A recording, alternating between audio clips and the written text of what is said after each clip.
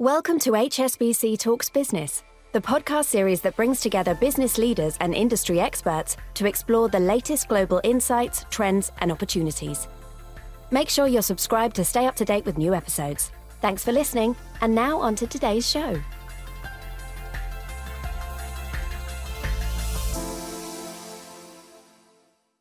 Hello, and I'm Wei-Shin Chan from HSBC's Climate Change Centre of Excellence, where I also head up ESG research. COP27, how exciting. And as ever, there's a lot going on. I'd like to welcome Nigel Topping, a UN high-level champion for climate action in COP26. This shows you how serious he is. He's even trying to learn Arabic at the moment. He asked me to emphasize the word trying, but I'm sure that's you being modest. And Jenny McInnes, Global Head of Policy and Partnerships Sustainability at HSBC. Thank you for joining me both for this panel.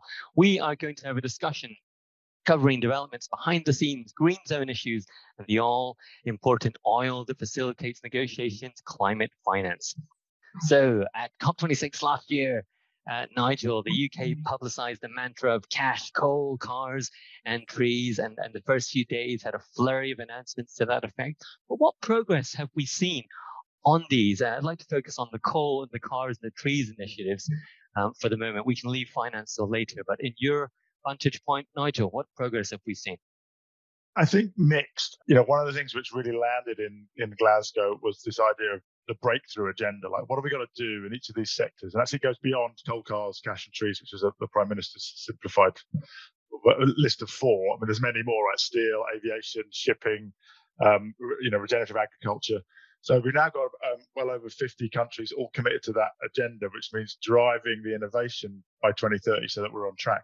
So, of course, we've hit some bumps in the road because of Ukraine, but actually all the evidence is that we're accelerating the energy transition, although there's some short-term use of coal and some gas assets, and Fatih Birol was very positive about that trajectory.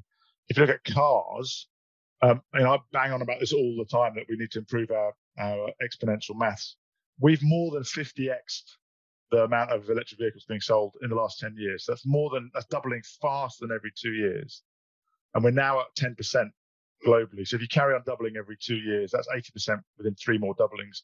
So basically the combustion engine is dead globally by the end of this decade now. And we're starting to see that exponential with real money coming in the early stage of green hydrogen, green steel, sustainable aviation fuels, the first zero carbon ships actually being ordered by Maersk and the other major container shipping vessels. So good progress, and not enough progress in emerging markets, and that's perhaps more of a finance conversation, which we'll come to later. I think the last thing I'd say is we've seen some very big policy shifts in the last few months. Obviously, the Inflation Reduction Act in the States. I mean, there's a kind of a feeding frenzy going on right now in the States. Everyone's just falling over themselves to access the largely carrot-driven transition there, but also Australia, that's a big deal in terms of a major renewables and green hydrogen play. But of course, Europe also accelerating and now talking about possibly even upping their headline 2030 target. Well, at the end of COP26, the Glasgow Climate Pact was signed. Countries were asked to revisit and strengthen their climate pledges, or those nationally determining contributions.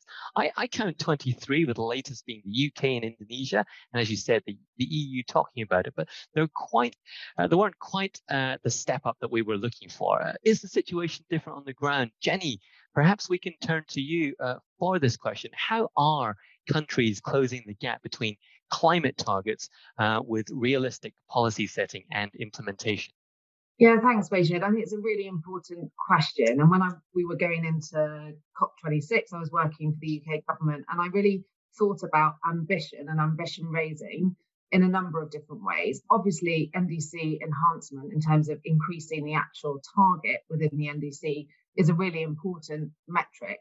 And it's important that we're able to show that the ratchet process that the Paris Agreement baked in works, it's viable, because every country that submitted an NDC in Paris should be able to go further, because we've built so much confidence over the last few years by the fact that every country is part of this agreement. But I think there are other measures of ambition, and we need to take them all into account. So, for example, improving the quality of NDCs. A lot of countries that put forward NDCs initially were, they were a 2-page piece of paper. They hadn't gone through national parliament. They hadn't been ratified domestically. They didn't have the ministry institutional capability to actually drive through the NDC. And that translation of the sort of headline target into real implementation plans is a really core part of ambition. And I think we've seen a lot of progress on that. A number of countries have embedded their NDCs and net zero commitments into legislation, into new climate change acts. And that's really important because it helps to buffer against political change as well. Like in the UK, we have net zero legislation. We were the first country in the world to develop the Climate Change Act and then the net zero legislation. And that presents, a huge range of benefits in terms of establishing the institutional framework for being held to account on progress and really forcing the difficult policy decisions that are required to meet that commitment. And I think another way of countries showing ambition is by thinking longer term. We need short-term NDCs. We have to take a huge chunk out of the global carbon emissions before 2030. But we also need countries to be thinking longer term. And for some countries in particular, that's important because we anticipate some growth in emissions, for example, in emerging economies between now and 2030. And we need to see a rapid scale back on the back of that. I think a number of other things that have happened. We've seen a few countries lead the development of their own energy transition plans. And that's important because this has to be a country-led process. It can't be imposed on countries from either the UNFCCC or from donors and financiers. So it's really helpful when a country defines their long-term energy transition plan because it gives confidence to investors on the direction of travel.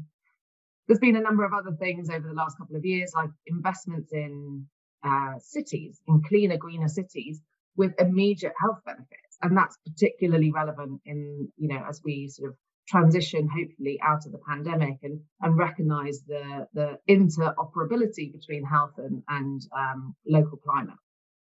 And we're also seeing a massive increase in the market for green finance. Lots and lots of countries, including emerging economies, have been developing taxonomies and green bond standards that help to that align with global benchmarks and again help to give confidence to investors on the potential for investing in those countries. Thank you, Jenny. Nigel, in your role as a sort of UN high-level champion, what are you seeing that is outside of this policy setting that Jenny told us about, outside of politics and outside of the complications of getting legislation passed? What about the real climate action from companies? Well, I talked about the breakthrough agenda, which was launched by the UK presidency, but we actually launched the 2030 breakthroughs for non-stat actors, for the private sector, the year ahead of the COP. And the private sector is getting itself pretty well organised. Pretty much every major emitting sector, you've got a serious collaboration or collaborations along the value chain. The massive collaboration around getting to zero shipping. Fuel providers, port operators, shipping manufacturers, freight owners. There's a zero emissions freight alliance with like Unilever and IKEA and Amazon saying they'll only buy zero emissions freight by 2040.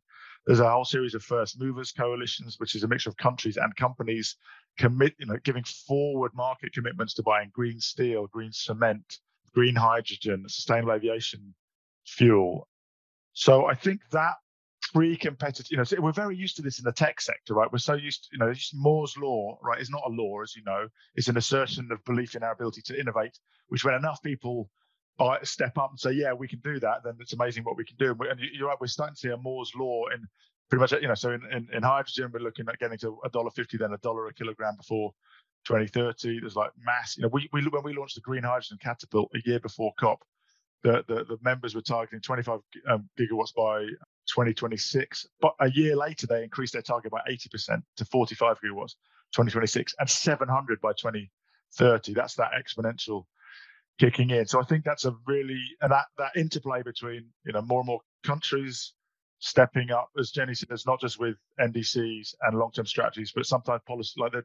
I don't think the Indian tender for 50,000 e-buses, which is a $10 billion tender, is captured in NDCs or long-term strategies. Yeah, I don't think the sort of Reliance or Adani tens of billions into renewables and green hydrogen is necessarily captured in the dynamism.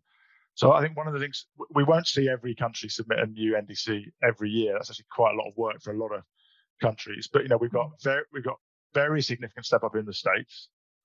The EU probably won't.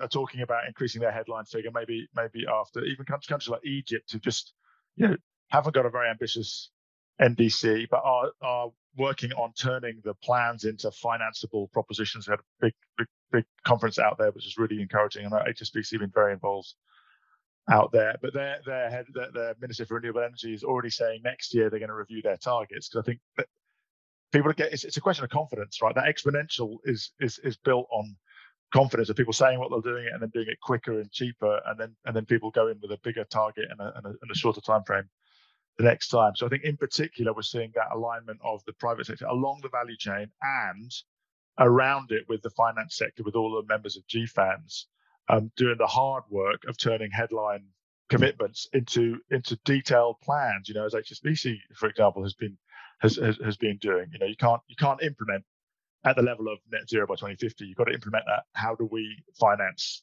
this sector through the transition? Doing it on the ground, so to speak. Yeah. Exactly. And as countries improve, so the UAE a couple of weeks ago, the peer pressure will be there and that momentum will follow through. But a slightly different question for you, Nigel, if I may. I mean, many of the initiatives that you spoke about tend to focus on mitigation, net zero, 1.5 degrees, very important for the sort of future transition and building the infrastructure surrounding that. But the extreme weather events of 2022 so far, right? I mean, the heat wave in Europe, the droughts in China, the floods in Pakistan, these continue to highlight the importance of adaptation. Indeed, Egypt, in its representation as COP27 hosts representing the African continent, will be focusing on adaptation. So what adaptation actions are you seeing from companies, Nigel? That's a really good point, and it is something that the Egyptian presidency is particularly focused on. And as have we been for some time. I mean, the mitigation work is better organised and further advanced intellectually and operationally. Actually, we just launched we launched this idea of the mitigation breakthroughs, like the 2030. Like we need 70 green steel plants to be built by 2030. That's the figure that comes from the Mission Possible work on steel, and we can see 47 of them in various stages of planning already. So you can start to be pretty confident that we'll hit that 70 or maybe surpass it. But on adaptation and resilience, there hasn't been that clarity of landscape. So we end up talking in abstract terms about the problem, but not getting down on the ground, as you say. So we've just launched a series of adaptation and resilience breakthroughs, which define the deployment target for various solutions, whether it's insurance, closing the protection gap, because that's one of the big things which allows, for example, smallholder farmers to be more resilient, or whether it's investment in water infrastructure in urban areas in sub-Saharan Africa, or clean cooking solutions, or mangrove restoration. And each of those has, millions of lives and livelihoods made more resilient. And most of them also have a mitigation aspect as well. Like if you're restoring mangroves or using clean cooking stoves instead of cutting down forests, you have all sorts of benefits. But also importantly, they have developmental, employment and economic growth aspects. And one of the most important things that we're working on now is trying to kill the myth that there's no investment case in adaptation and resilience. It's just not true. It's kind of so obviously not true when you just think about what everybody agrees is that when we get to a resilient net zero world, it'll be a much bigger economy. So there must be a way of unlocking a business case. It requires some innovation financially and in data. I mean, some of the things that HSBC has been involved in, like fast infra, labeling for a robust resilient infrastructure investment, or the Coalition for Climate Resilient Investment, which is making really good progress on helping governments understand the longer term fiscal case for investing more in resilient infrastructure and generating a bigger fiscal return. But that's quite technical, right? And so it's really pleasing to see some of the leading banks like yourselves and the rating agencies and data providers coming together. And I think we'll see a lot more of that in Egypt and in this decade to come, that actually there is a case to invest in resilience. It just needs to be made skillfully. And that's not a flippant statement. There's a lack of skills in a lot of those markets to help make that case. How do we know what a good climate plan looks like for a company? Well, I mean, I'm sure Nigel has views, but it's a really good question. And I think credibility in that is absolutely key. So GFANZ is helpfully producing a set of guidance for financial institutions in considering, how to develop transition plans and what should be in them. We will need to build up our assessment really, really rapidly and have a really clear view of what credibility looks like. And we're thinking about that a lot at the moment in the context of our energy company transition plans, which we've already requested and which will be absolutely key as we look to implement our energy policy, our new net zero aligned energy policy that will be published at the end of this year. Because we need to be able to differentiate between the countries that the clients that are actively seeking to transition and have a credible roadmap to get there, but perhaps need some help, and those that have set targets but have no plans to get there, and understand how we work with them to really try and drive that transition. I don't know whether, Nigel, you want to add to that. I mean, that's one of the reasons we launched the Race to Zero a couple of years ago, was to try and distinguish between flaky greenwashing announcements and targets and science-based plans. There's like over 8,000 companies and financial institutions now in the Race to Zero, so they've all committed to setting robust science-based targets, which means immediate 2025, 2030 goals, not just 5 CEOs down the road, a miracle's going to happen. But on my watch as CEO, I promise to operationalize this target. I think that increasingly we're seeing good work on sectoral pathways. The Mission Possible Partnership and SBTI have done a lot of work on some of those hard to abate sectors, or innovate to abate, we prefer to call them now, like steel, shipping. I think I just published something on chemicals. So judging whether a company has aligned their plans at least with those sort of pre-competitive plans, much like in the sort of tech world, there's a pre-competitively agreed technology roadmap to go from 4G to 5G. We're starting to see that happen in more and more of these sectors. So pre-competitively agree the roadmap, then compete like hell in implementing it. One really important thing to note is to benchmark against those plans which get to net zero, rather than the key providers of forecast information. Like forecasts are always wrong on the low side for technology. So you need to be looking at normative scenarios, not forecasts, because whether it's BNEF or the IEA, their technology forecasts are always wrong, because they don't take into consideration the dynamics that we know of this feedback process. They try and model bottom up, and that's why they always have to correct upwards every year. But I think the most important thing is demonstration of allocation of capital, right? So an oil company is talking about being serious about the transition, but only allocating a couple of percentage points of their capex to the energy transition. They're just not so say it's just blah blah net zero, but follow the money. So you can see that now in the automotive industry, all the money's going into R&D and product development for electric vehicles, right? So you can see that's a serious transition. You can judge how serious, but in other companies you can see that it's not serious because the money's not flowing yet. What developments are we seeing to align the financial system to sort of net zero goals, to transition and to adaptation from your vantage point, Nigel? Well, you just laid out the negotiation agenda, right? And that, of course, relevant, but it's far from sufficient. I mean, Mahmoud would say that climate financing is insufficient, inefficient, and unfair. And we know it's insufficient. And part of the problem is that we've over-focused on the negotiations agenda. Like, to be blunt, the difference between 80 billion and 120 billion, it will be almost unnoticeable for most emerging markets. So that's not to try and mathematically wave away the trust issue around the delivery of that 100 billion, but it's really a trust issue, and there's a trust deficit because that promise hasn't been met. It's really it really undermines trust in the whole process, right? So we're waiting to see the updated plan of how that 100 billion is going to be reached, but we know that the real figure is more like 3 trillion for emerging markets excluding China. It's based on like the Vivid and the Brookings Institute seem to converge around that level. So one thing which Mahmoud and I and the presidencies have asked Nick Stern and Vera Songway was ran the UN Economic Commission in Africa until recently, and a group of global economists, is to give us a better picture of the overall landscape in terms of the overall quantum, so that 3 trillion, but then break it down by multilateral, bilateral, sovereign, domestic savings mobilization. That's an interesting thing that's being talked about a lot more now in meetings in Africa and the islands, that there's kind of lazy capital sitting around not being used, or it's being put into T-bills in treasury bills rather than investment in local infrastructure. So what's the total amount? What's the stack? How does the stack break down? And then also, what are some of the debt issues around it? Like, we need to see more, catastrophe clauses to have automatic repayment holidays particularly when the small vulnerable countries who have like a 50 to 200% of GDP event, right? It's kind of insane to expect them to keep paying debt whilst trying to concentrate on rebuilding after a hurricane. So, or significant extensions in insurance coverage. There's some good progress being made in parametric insurance rollout in the Caribbean. Relooking at the laws for qualification of ODA for some of those countries that have graduated to middle income but are still very vulnerable compared to the size of their economy. Like Barbados would be the poster child for that.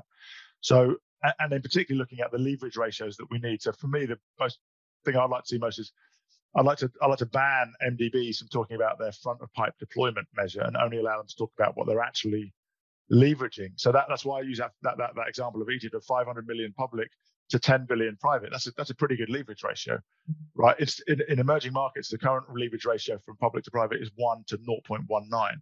So we're getting 19 cents for every dollar of public money, 19 cents private. It's rubbish, right? And it needs to be 1 to 3 because we need to go to about 75% private to reach that 3 trillion. So I think we're getting a better sense of the landscape. We're starting to have better conversations around sort of normatively what the changes are that are needed. You'll have seen Mia Motley and others talking in the General Assembly about some of those changes that are needed. But we need more public capital, and whether that's from more special drawing rights or some of the work reviewing the capital adequacy of the MDBs, and we need to leverage it much better, and we need to tackle the debt in a more structural way. So it's a pretty big agenda, but I do think the quality of the conversation's improving, and hopefully we go beyond just what's the successor to the 100 billion, having a more sophisticated overall conversation, which includes much more of the private sector capabilities as well. There are lots of linkages between a lot of different areas. One of the ones that is emerging, Jenny, is between climate change and biodiversity. It's increasingly being recognized. What role does biodiversity and nature-based solutions have in helping us to get to net zero faster? Yeah, I mean, I was thinking exactly that when we were talking about demand side, because we're also developing our deforestation policy this year alongside our energy policy. And the challenges are completely different, because for the deforestation policy, we really need the whole value chain, or other critical actors in the value chain and other competitors or other banks to move in the same direction to really send the signal that's needed to tackle deforestation. I mean, it's not new, the concept that climate and nature are intrinsically linked. The evidence is absolutely there now, and it has been for the last couple of decades. So we will not achieve net zero without serious efforts to protect nature, to restore nature and the ecosystem services, to value the ecosystem services that nature provides. So that's why we're really focused on our net zero aligned deforestation policy this year. We need to rapidly understand how we can have that value chain impact. And it is a multiplier impact. That's the exciting thing about it, is if we can send the right signals to the value chain by sending a demand signal in terms of the commodity linked deforestation that's potentially financed by HSBC and other banks, then that has an impact on the whole value chain. What we need to ensure is that it doesn't result in a shift in trade flows away from emerging economies, who are the biggest producers of commodities and who are the ones that need support to tackle deforestation. So it does need some. It can't just send a demand signal. There needs to be work with government to shore up that producer country regulatory environment and enforcement. What do you think COP27 will be known for, and how will it support or pave the way for COP28? 30 seconds each. Why don't we start with Nigel? I think it'll be known for a focus on resilience and on some of the innovations needed, both public and private, but international and domestic, to mobilize the trillions needed to make the just transition in emerging markets. Thank you. And Jenny? And I think it's the question was about COP27 looking through to COP28 as well. It's Yes. really important that we take that 2-year view, and it's got to build confidence in the process and in the commitments that have been made by the public and private sector, and the fact that those are being implemented and delivering impacts on the ground. Wonderful. That's all we have time for. What amazing insights from the ground, from the world of finance, from Nigel and Jenny. Thank you so much for your time.